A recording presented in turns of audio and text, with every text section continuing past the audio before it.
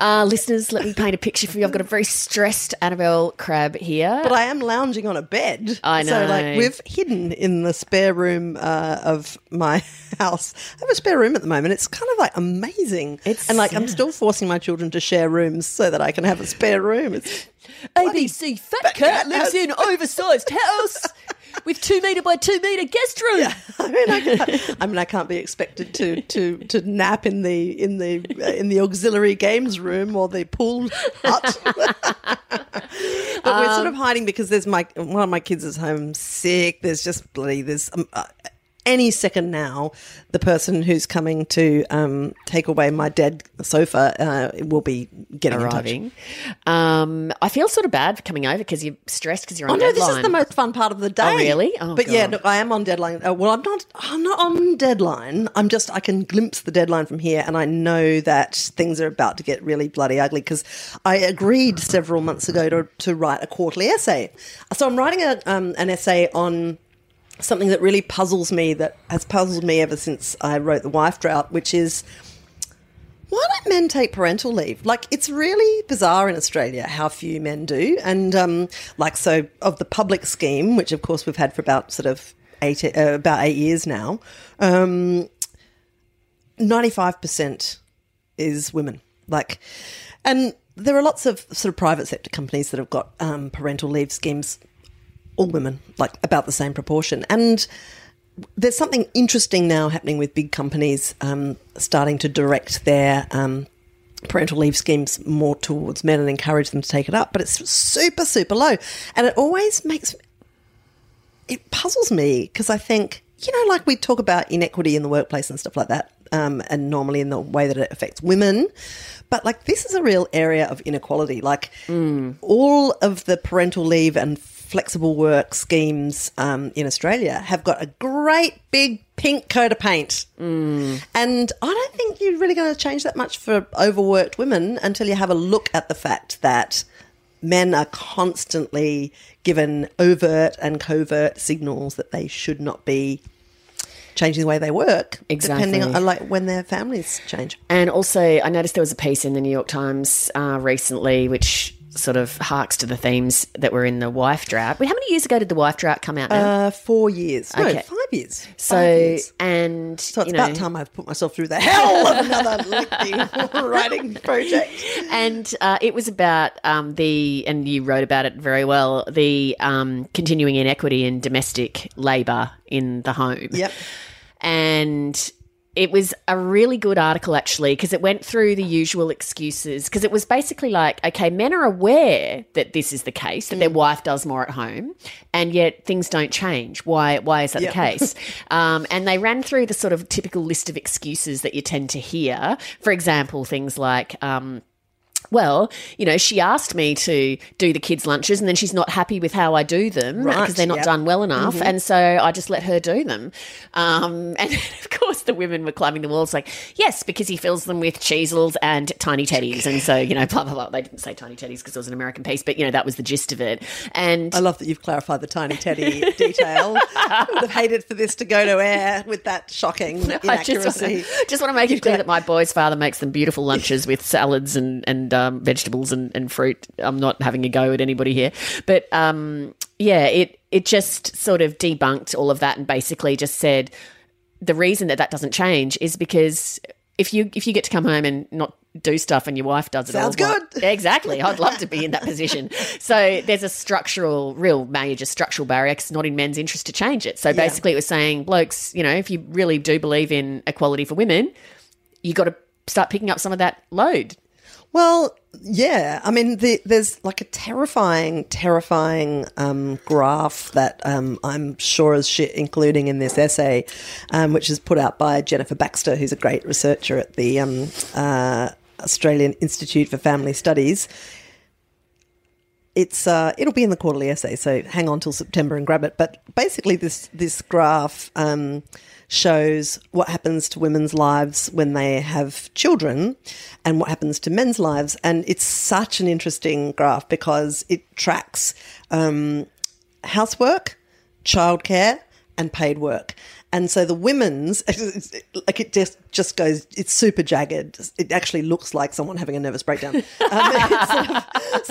Unsurprisingly. From birth, the woman's paid work goes down, and then it kind of gradually comes up again over the ensuing 12 years, but never quite gets back to where it was. And her housework goes zing, like it sort of pretty much doubles. And then it sort of comes down a bit, but not all that much, and it certainly doesn't ever get back down to where it was before she had kids. And then the childcare goes zingity-zing, and then it kind of like goes down a bit over the ensuing 12 years. The men's one is, oh my God, it actually just makes you laugh out loud in disbelief when you see it, because basically the housework just goes along. It doesn't change at all. Like, so it's about 15 hours a week. And I wrote about this in the Wife Drought. It's like there's some kind of global, international, well, no, just Australia-based, actually, international. Stop saying international because you're just talking about Australia. Oh, my God. Do you find that when you're stressed, sometimes your brain just, yeah. Okay. It just stays at 15 hours a week and it just potters along. Like nothing changes, right? And then the paid work also exactly the same, 45 hours a week. This is an average. So there's these two straight lines that just keep on keeping on. Doesn't really matter what happens with the arrival of kids. Those two parts of life, housework, paid work, exactly the same. And the childcare goes up a fair bit, but then comes back down. And so, like, yeah, it's just the greatest graphic representation. And, like, I think, I think the men and parental leave thing is complicated because I think, like, we tend to have this argument as an argument. We're like, can you just pick up your goddamn socks? What are you doing? You know? And so it becomes, because of the way our relationships work and you fight about this stuff, you know, it becomes, and here's where I say that Jeremy is excellent and he is very, very great at sharing domestic work, which is why I can work as much as I do, because he is awesome, both with kids and housework. I have never met a man who is better at laundry. And also school forms, which is like great, a godsend. Seriously, even if I liked nothing else about him, I would love him for the fact that he knows where the school forms are and he puts them in and he, you know, puts it in the diary. And oh my God, it's so good. Anyway, so, but I think there's a real argument that is not, you know, men are bastards here. It is like, do you know what? Like, there are structures, both formal and informal, that stop men from having the same access to things like flexible work and parental leave in this country that are a massive part of the problem. And I just, you can't unpick things for women who are doing twice the amount of the domestic work and so on until you unpick that aspect of work for men. Yeah, that makes sense. I was just going to say, actually, also just while you're talking about Jeremy, just to give credit to my former husband, which was that piece that was in the New York Times that I was talking about. I didn't mention it to him or whatever, but he'd obviously seen it, and he texted it to me and said, I just want to ask, what could I do better? And I thought that's all really that anyone would like from their partner is to be aware of that and to, you know, at least appreciate that the other person is doing, you know, a big bit of the load. But then ask, like, well, is there something that I can do to try to ameliorate that issue? I was going to talk about this in the next episode that we record, but I might talk about it now because it actually fits well. Have you ever watched the documentary series 7 Up? Okay. I think I've watched the first 2, but a long, long time ago. But there's a new one out, isn't there? Mm-hmm. So at the moment on SBS On Demand, just so if people haven't heard of it, it's a documentary series that started in 1964. The director's a guy named Michael Apted, who's a very famous film director. Yeah. He follows a group of kids in London, in England, who are 7 years old in 1964, and then they go back every 7 years and do an update on their lives. So 7 Up, 14 Up and so forth. 63 Up is about to come up. They've all just turned 63. God. It's amazing. How old's Michael Apted, just by the way? He reckons this might have to be the last one. He's in his 80s, I think. So it's unbelievable. And so I'd never seen it before, and I've been sick with a cold, and so I had a few days in bed, and I noticed that all of them were on SBS, and And so I thought, oh, well, I'm never going to get that opportunity again, so I might try and watch it all. Is each one just an hour or is it a series? I can't remember. Some of them more than an hour. The first one's about an hour when they're 7 years old. But then as they get older, you know, it's they got more to talk about and so forth. It was just... I can't even tell you how moving it was watching it all. And I watched it in a way that I think you probably shouldn't watch it, which was the binging of it. Yeah. Because it's very confronting to see adorable little 7-year-olds and then, you know, a matter of hours or days later, you're looking at 56-year-olds having hard lives or whatever. Yeah. The people who participated in the documentary series over time felt really torn about it because it becomes very famous and it becomes increasingly famous, of course, the longer it goes because it's just so unbelievably because everybody's heard of unique. them and the characters become sort of, in some cases, famous for their misfortune. Like the Neil guy is famous for being the most heartbreaking man on television, right? That has to be one of the most devastating things ever captured. He's the cutest of the children. He's this adorable, sunny, just gorgeous little boy. By 21, he's in the grip of serious mental illness. By 28 up, he's a homeless man. It was really hard to take. And is he still in it in the last one? Yeah, and he does sort of he always has problems. He's always on the margins of society, but he does find a way to sort of manage himself. But they all, of course, at 7, they were signed up by their parents or their teachers or whatever, and then it becomes, you know, the defining thing of your life. And so they have varying degrees of difficulty and resentment with that. And, of course, every 7 years, Michael Apted, the director, comes in, asks you lots of personal questions about your life, and for some of them it churns up lots of things. Of course, yeah. And of course, every other 5 minutes they'd be asked to attend a documentary conference and talk about what it was like to be in it. So, so they have these mixed feelings about it. But one of the men in it, Nick, who's a scientist, they're all wonderful. Like you know, this is one of the things they object to. They feel like people know them when they don't. I feel like massively fond of all of them, and I don't know them, but I feel like I know them. I can't wait to see 63 Up.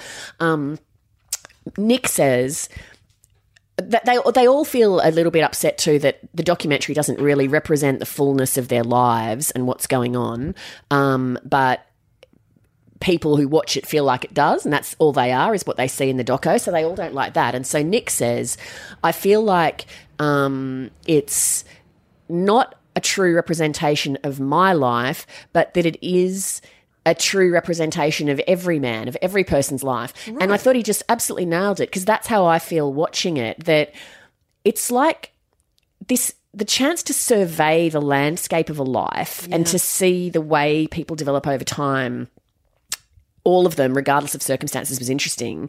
One of the things that struck me was how, regardless of your circumstances, whether you got money or not money or whatever, that the sources of that life is just profoundly hard. It's always a hard slog, it seems, for everybody, punctuated by moments of joy. And the things that tend to cause joy, regardless of circumstances, are the same, which is largely your relationships with other people and how much purpose you find in what's going on around you and your ability to connect with others. The other thing that really leapt out at me was how 35 Up, 42 Up and 49 Up I found the saddest. And I think it was because everybody, nearly, was having a hard time, because those are hard times in life, because you often have, if you have a family, you have young children, or you maybe haven't had a family and you don't know if you're going to and you're worried about it. Your parents are starting to die or be ill. Yeah. If you've moved away from home, you realise maybe that you have a new life and you're never going to really be able to get back home. Yeah. And you're at that point of life where you stop being excited about what you're going to do when you grow up, and you look around and you go, okay, this is it. That's right. Yeah. You've had to let go of your dreams and stuff like that. So, so that was, I found those episodes really sad. But then when they turn around a bit? Like, so I'm, you know, as a person in my mid-40s.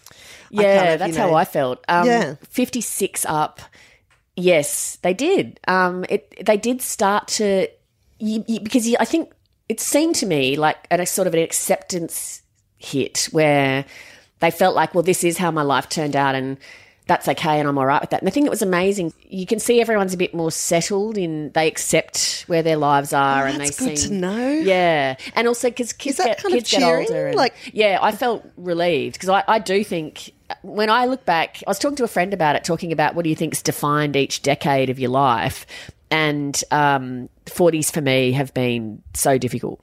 Yeah. And so, yeah, I'm hoping it gets better. I actually picked up a book the other day that, because, like I think you've had probably a tougher 40s slot than I have. I think everyone, all hard, my friends, I reckon, around this age, it's a hard age. Yeah, because, you've got kids, and that's so absorbing and wonderful and demanding and introduces like this whole new series of worries into your life, right? Or you haven't had a family or you haven't met somebody and you feel worried about that or not, or you're trying to get resigned to it. Like there's so many things at this age that can, it's full on. It's pretty hectic. I picked up this book called The Happiness Curve: Why Life Gets Better After 50. Yeah. It's written by a guy called Jonathan Rauch. I don't know, Rauch. And it's a great concept, right? Like, so he's, I think, addressing these issues and like saying, how like when you're having a tough time in your life, it's really hard to ever imagine things getting any better. And I think like, I always think about like that time when you've got a newborn baby and feeding isn't going very well or whatever, and no one's sleeping, and you're just like, it's part of the terribleness of it is your complete incapacity to understand that this probably will only last for a few weeks. Like, the concept of time is so inelastic in those circumstances. Oh, yeah. You just think, nah, it's just never going to be. It's always going to be this shit. Yeah. This is what my life is like now. This is my new life. And, I know, which is so dumb. And like you can even, if you step back for 1 minute and get some perspective, you understand that that's not true. But when you're in it, it's just impossible. And I think that's one of the most pernicious things about depression as well, is that you feel terrible. You're in this kind of profound pain and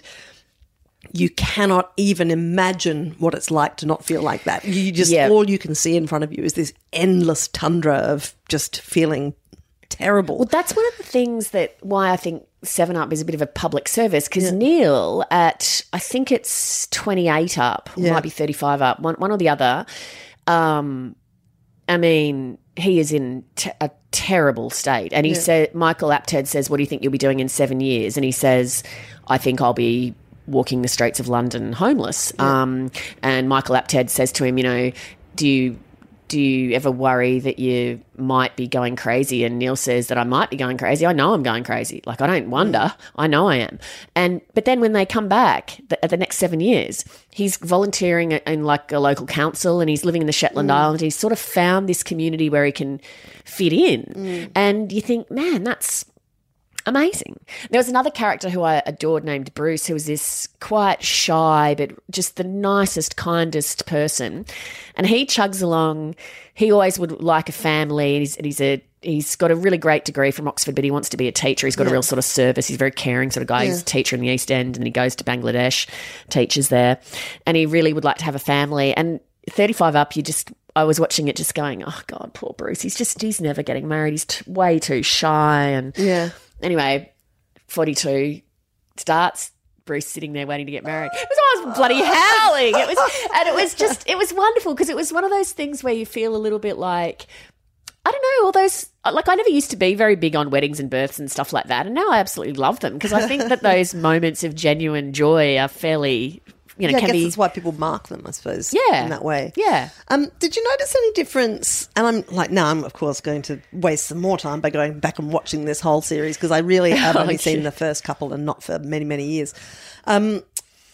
Do you notice any difference in the way that the women and the men reflect upon themselves? Like, is there any gender difference to how good they are at kind of... That's a good question. No, not that I've sort of, it's framed, the explorations around class. So I've tended to be watching it on a class basis. No, I didn't necessarily notice that. I did notice that the people that came from moneyed backgrounds and sort of reasonably stable families just had a general level of confidence that stayed with them their whole life. Yeah. The two boys who'd spent time in a children's home in London both lacked confidence throughout their lives. In fact, one of them is has lived in Australia for 40 years. Really? Yeah, he came as a teenager to Australia. Wow. He was a brickies labourer in Victoria.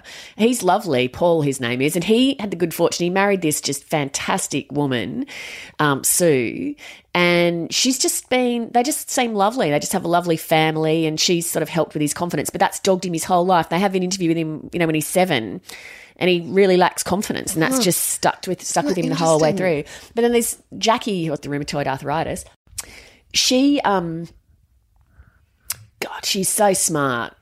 She's so smart. There's this great bit, it's very awkward viewing, where she calls out Michael Apted on the way that he portrays them and that he's used them and that the assumptions he makes about her life, and you think I'm miserable because I don't have much money, and you think I'm an object of pity, and that's how you portray me, and that's not what I'm like. And don't you make the mistake of thinking that's what my life's like. And how old is she when she says this? She's 50. I think that's that might be 49 where she's like that. And she says, when you asked me in 28, blah, blah, blah, I was furious. And she really lets rip at him. Fantastic. And she's like, I'm never going to, you come here and you want to know about my relationships, and I'm never talking about that. And some of the others do, and they let you in, and I will never do that. And she just rips him. Wow.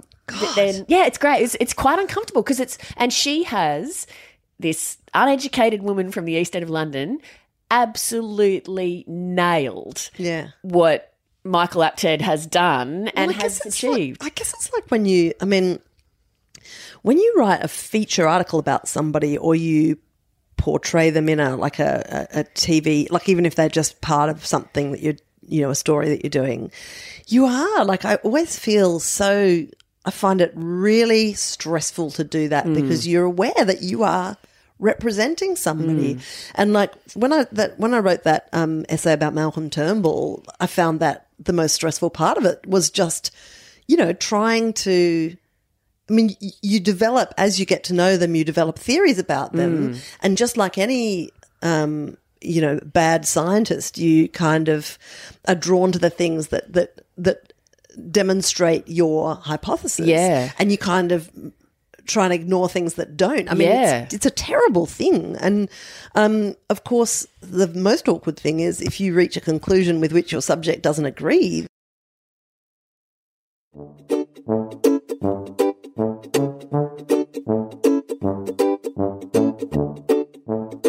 If you enjoy Chat 10, you can visit it. Well, that's going well. If you enjoy Chat 10, you can visit it. What my friend is trying to say is if you enjoy Chat 10, you can visit our website, www.chat10looks3.com. What are we actually saying? I can't remember. No, keep going. Like, this is gold. Keep it going. Okay, visit our website. You can follow us on iTunes and leave a review. Our website, Chat 10 Looks 3, just Google it, you'll get there. We've got a link called Bedside Table where you can buy books. Sometimes we have merchandise. You can download the podcast. That's about it, isn't it? Follow us on Twitter. Follow us on Instagram. You're the greatest. You're so good at this. We're just, as always, ranging all over different topics. When I had my little plan mapped out, now we're changing it because I feel like this leads us into the Will Anderson. Oh my God, I was about to say exactly. That's why I asked the thing about gender, because both of us. So it's so funny. Both of us became aware of the Will Anderson interview with Andy Lee at the same time. There's a podcast called Willosophy. Yeah, and I've been on it, and seriously. It goes for like 2 hours. He interviews somebody for 2 hours, and as we nudged into the second hour of the one that I did with him, I'm like, come on, mate, like, when do I get to go? But he's obviously, but we both became aware that he'd done this interview with Andy Lee and that it became about Will's past bullying, essentially, of Andy Lee. And as soon as I heard about it, I'm like, I am there. I really want to listen to this. And you had exactly the same reaction independently. And now we've both listened to it and we haven't talked about it. So what, just to quickly bring the listeners up to speed. So I wasn't aware. Were you aware of any of this backstory? I wasn't. But nope. So Hamish and Andy, when they broke onto the scene, Will Anderson was already quite an established comic and performer, and he had a show on Triple J. And he used to just mercilessly take the absolute piss out of Hamish and Andy, particularly Andy. Because Hamish and Andy were like on TV, I can't even remember, was it Channel 9 or I don't know. They had a show that was sort of like a kind of an ensemble of comedians, but then the network decided to call it the Hamish and Andy Show. So they went from being sort of part of the cast to being like the superstars. Yeah, and sort of like overnight successes. Right, but, and that seems to have bent a few people out of shape. And Will Anderson became the voice of that. Right, and so he just mocked them for being talentless and, you know, blah, blah, blah. And Andy, and they discuss this, and Andy Lee is the one who raises it. I mean, it's riveting listening. Oh, completely. And they both came out of it, I thought. I came out of it with a lot of respect for both of them. I've never met Will Anderson. I've met Andy Lee numerous times and I adore him. It was really brave to raise it. Yeah.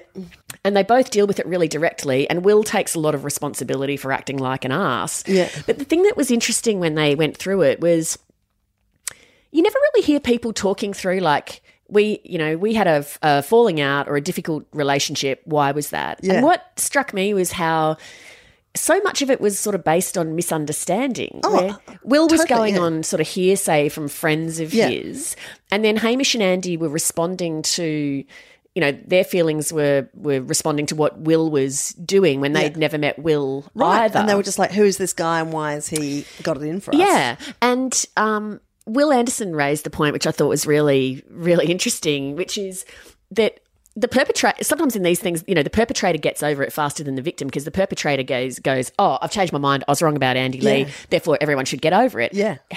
Very easy to do when you're the perpetrator. Yeah. Much harder when you're the person who's been the butt of joke after joke after joke for Right, years and years.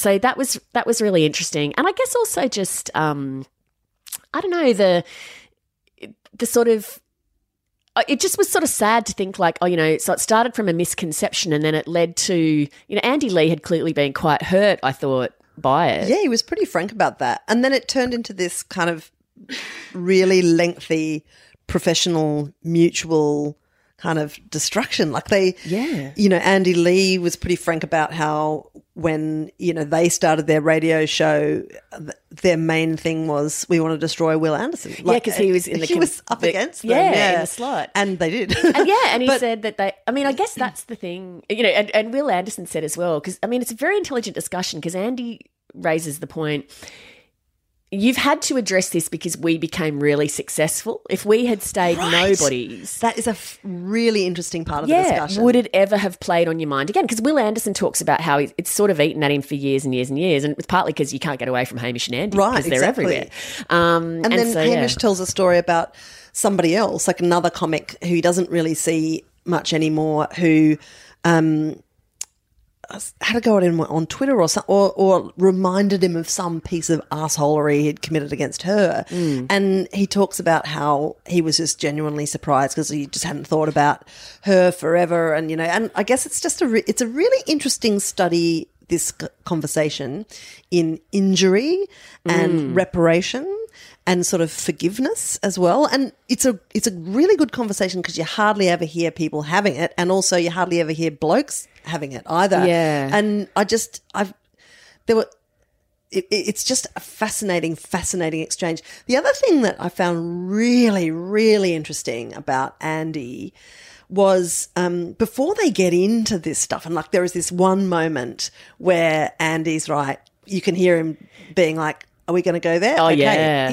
I want to say something. Yeah. And then that's where it starts. But there's about half an hour before that where they're talking about, the experience of, Andy Lee and what he does. And fascinatingly, in parentheses, Hamish has already done a Will podcast where they've talked for 2 hours not and about didn't raise that, it. right? Like, Yeah. so I haven't heard that one, but I want to go back and listen to it. So that is so interesting. Yeah, I loved the boldness and the just sort of bluntness of Andy Lee to just go, I just am not going to ignore this elephant in this room. Like, it was just fantastic. But the other thing that Andy was talking about beforehand, which I found so interesting, was his experience of being part of a couple, like a part of a comedy couple. Yeah, that was fascinating too. The whole thing was great. And because what they're addressing directly in this conversation, which I guess people probably tiptoe around a bit, is what they're talking about is Andy being sort of like the sidekick, which I don't think is right. But he talks about, look, the discussions that they had or the arrangement that they came to where, you know, he says, oh, Hamish does a lot of the comedy lifting. He's sort of funnier than me.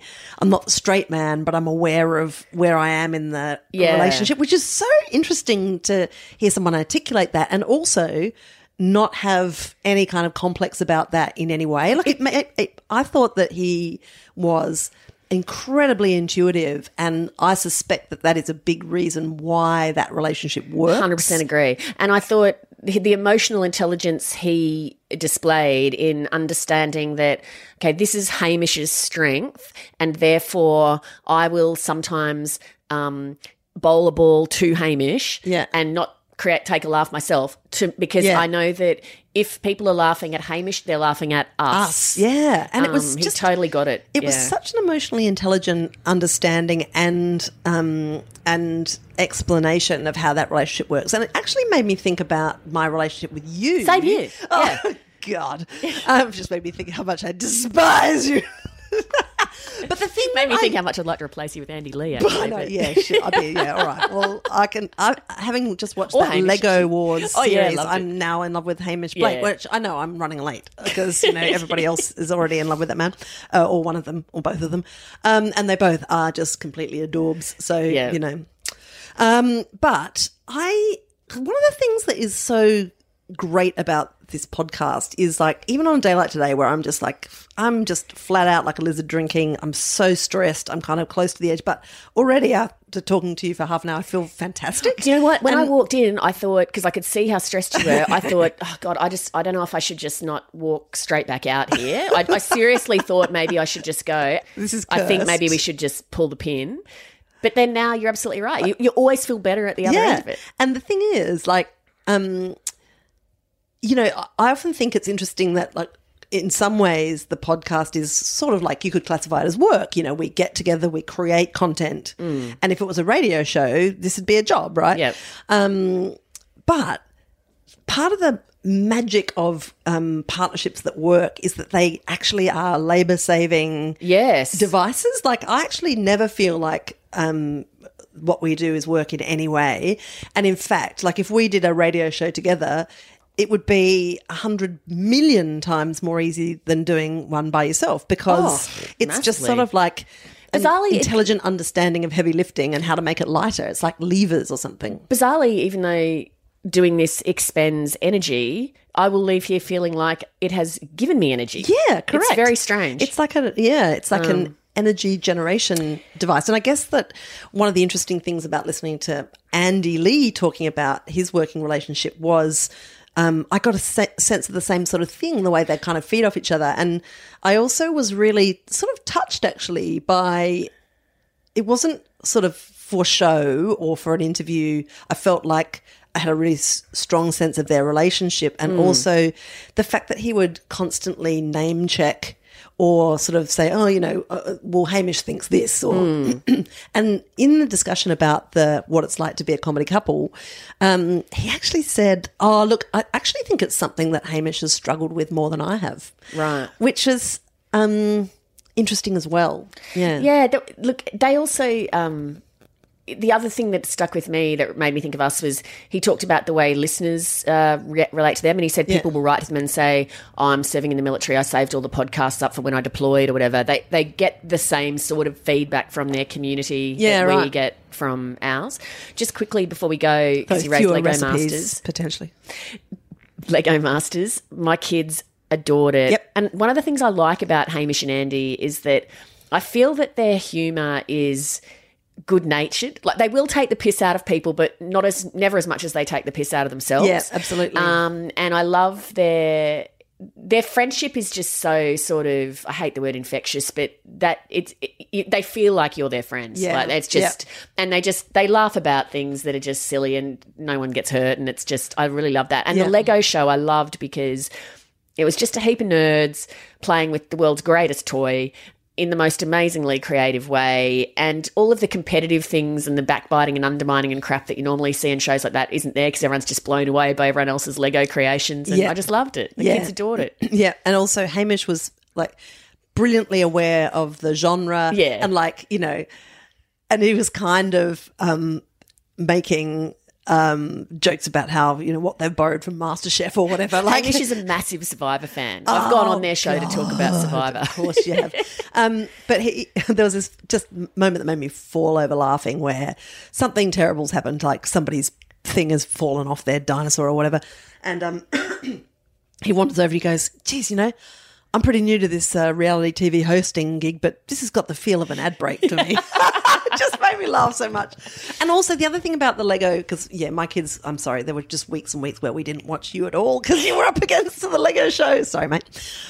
So my kids just get a bit sick of your, I'm sure they do. Your ball-breaking ways.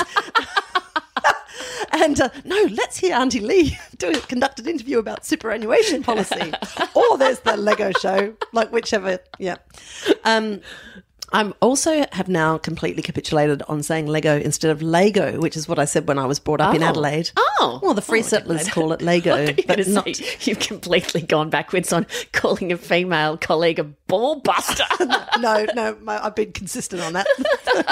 Only where you're concerned. Anyway, there was also a villain in it. In the Lego show? Yeah. Which one? Oh, that dickbag that constantly... Short guy. He called him... Yeah, the one that dresses like a jockey. Yeah. That dude. Yeah. And he called himself a DILF in the first episode. He said, I have been called a DILF. Whereupon my 12-year-old daughter asked me what a DILF was, and I couldn't think of any way around it, so I just told her, and she was scandalised. It was a real R-rated moment. But geez, we all loathe that guy. Sorry, God, I hope he's not a listener, but he wouldn't be. Oh, my God. Very low self-awareness and just kept being a dick to his partner. I agree, yeah, to his partner. Wow, just like, and his name was Kale. That's right. The other thing. Kale. I thought you liked As in kale. the vegetable. I thought you liked kale. What?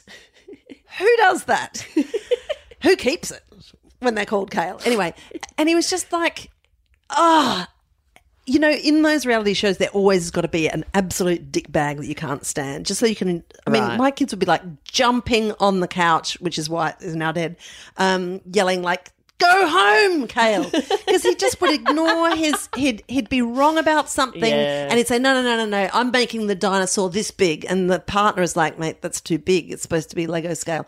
No, I've got a feeling, and so, or he'd like. Yeah, there was one where they had to build an apartment and they couldn't agree. So he's just like, I'll build my half and you build your half. Like no idea of what the team is like. And the partner was just adorable. Like he was just like constantly, I don't know, were they friends? I don't know. Anyway, in the end, they got sent home and Kale's said, well, yeah, no, I don't mind. I've learned a lot about myself in this series. I've learned a lot about what I can do. Turns out to be a lot. I just thought, that man needs to be reprogrammed. I love those boys who are the sort of in the late teenage years. God, I hope my boys have a best buddy like that. Know. That was great. And they had so much fun. And they'd be stressed and they left everything to the last minute and then they'd just be like, they were so good. Yeah, that's the sort of thing that when they're, 50, they'll go, God, do you remember that time we went on that Lego TV show? It was so good. It was just great. It was good. Okay, I'm going to hit the kill button. I love you, buddy.